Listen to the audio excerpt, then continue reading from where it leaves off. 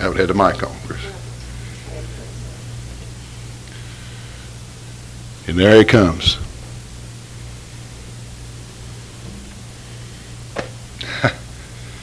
Praise the Lord. Let me see, I got another scripture I want to read y'all. 17:4. I was talking to them before the service now. I said, y'all read 17:4. John 17:4.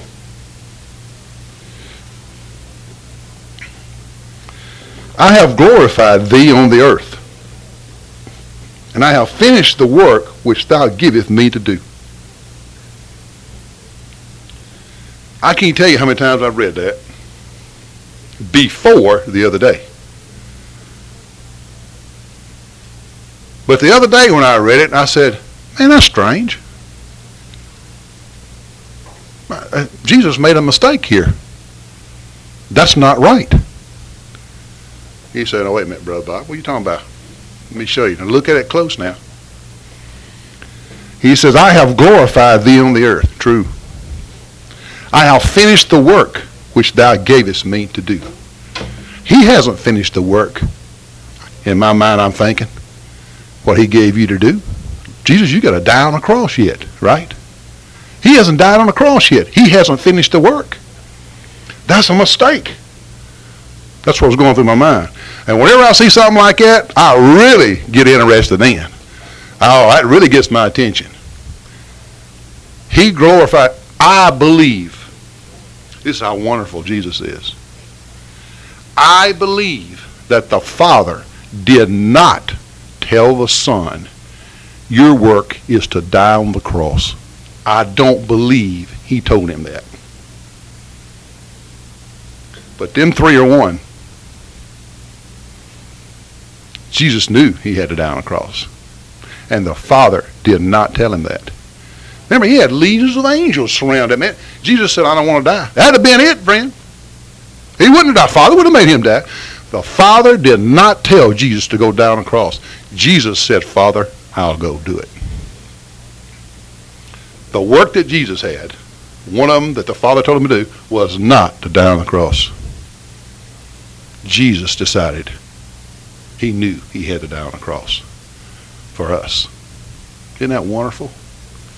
The Father knew he had to die, and Jesus knew he had to die, and the Holy Ghost knew he had to die. But the Father didn't tell him you got to. Jesus decided he would. He had to. That's good, ain't it? May be wrong, but I don't care. I like it anyhow. I like it anyhow. And you know, even if I'm wrong, the Father's probably sitting up there saying, well, it's pretty good, Bob. It's all right. That's all right. Look at my son down there. He's trying to figure that out. And you may be dead wrong, but I think he's proud of you because you're trying to understand his word. And sometimes you be wrong and get excited about it. I'm telling you. Boy, just be up, you know, like the shroud. They said, you believe that was a shroud that covered Jesus? I said, yeah, I do. They said, well, how do you explain that? I said, I don't. They said, well, what if you found out it wasn't a shroud? Would it bother you? I said, no. They said, why not? I said, well, my faith ain't in that shroud. I said, you asked me if I thought that was a shroud that covered him. I said, yeah. They said, you believe in flying saucers? I said, yeah. They said, how you explain that? I said, I don't. How can you explain that? You asked me if I believe that. I said, yeah. Did you believe that the giant pyramid, that tomb over there, was for Jesus? I said, yeah, I do. She says, why? I said, well, in the scriptures here it kind of talks about that a little bit, and I said, I kind of believe that was built for Jesus's. Yeah. So what if it wasn't? And I said, well, I don't care if it's not. Because I don't mean nothing, fellas. You know what means something? Jesus died for you, and his blood covers your sins.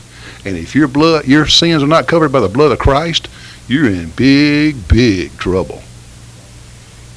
Because when God sees you, he sees the law, which is no man can live up to. And you're hell bound. But if he sees the blood of Christ, come on in, friend. Praise the Lord. I want to go back here and read you chapter 15, 1 through 5, and then I'm going to hush. Chapter 15, 1 through 5.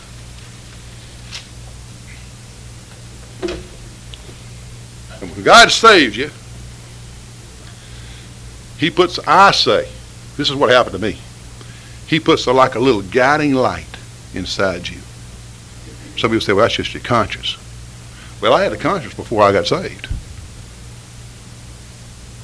This conscience I got now has been cleaned up a lot. Because, see, I think now what would do wrong to people before I do it, and I don't do it. But then I used to do it, and I worry, worry a little bit. Whatever you want to call it, I'm telling you, there's a difference in me now than I was then. All right, listen to this here.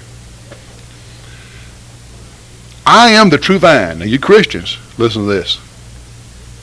I am the true vine, and my Father is the husbandman. Every branch in me that beareth not fruit, he taketh away. And every branch that beareth fruit, he purgeth it. Lord, don't do that. Yes, he is. Now listen to this. Listen to it again. And every branch that beareth fruit, he purgeth it. I believe that's the same way you can look for pain coming your way, Barbara. Every time you do something for the Lord, he's going to send pain your way, purgeth you, so you will bear more fruit. That's what it says. That it may bring forth more fruit. Now you are clean through the word which I have spoken unto you. Abide in me, and I in you. As the branch cannot bear fruit of itself, except it abide in the vine, no more can you except you abide in me. Now listen to this last verse. This here gets good. I am the vine. Can you misinterpret that? Some people say there's different interpretations, but there's no way you can misinterpret that. He says, I am the vine. What did God tell Moses who he was? He says, you tell him I am sent you. And what does he say right here? I am the vine. God is the vine. You are the branches. He that abideth in me, and I in him, the same bringeth forth much fruit. For without me, you can do nothing.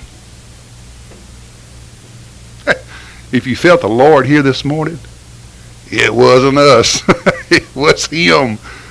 He respects us. He said, where two or three of you are gathered together, I'll be there also. Whew. He's here. Oh, man, I feel him right now. I got chill bumps all over my arm. I didn't used to get chill bumps. Unless I was cold. What all does that amount to? I sure am glad I'm saved. I sure am glad I'm saved. And you want to be saved? You know all you got to do to feel these chill bumps is say, Father, forgive me of my sins. Come into my life and make me what you want me to be. Now that's something, isn't it? That's all you got to do. And then you get started.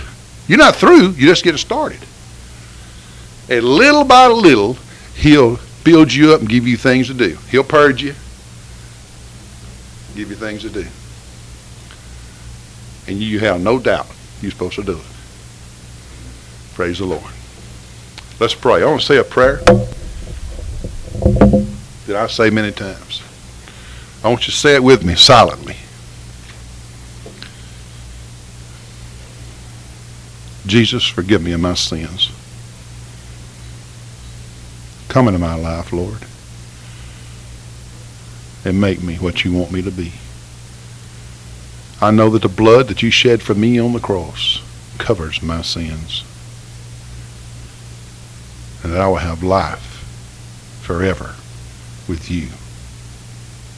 Amen. I love saying that prayer. If you said that prayer for the first time in your life, you're saved, friend. You're saved. That's all it takes to go to heaven. And him to hear your prayers. That's it. Let's all stand, grab somebody by the hand.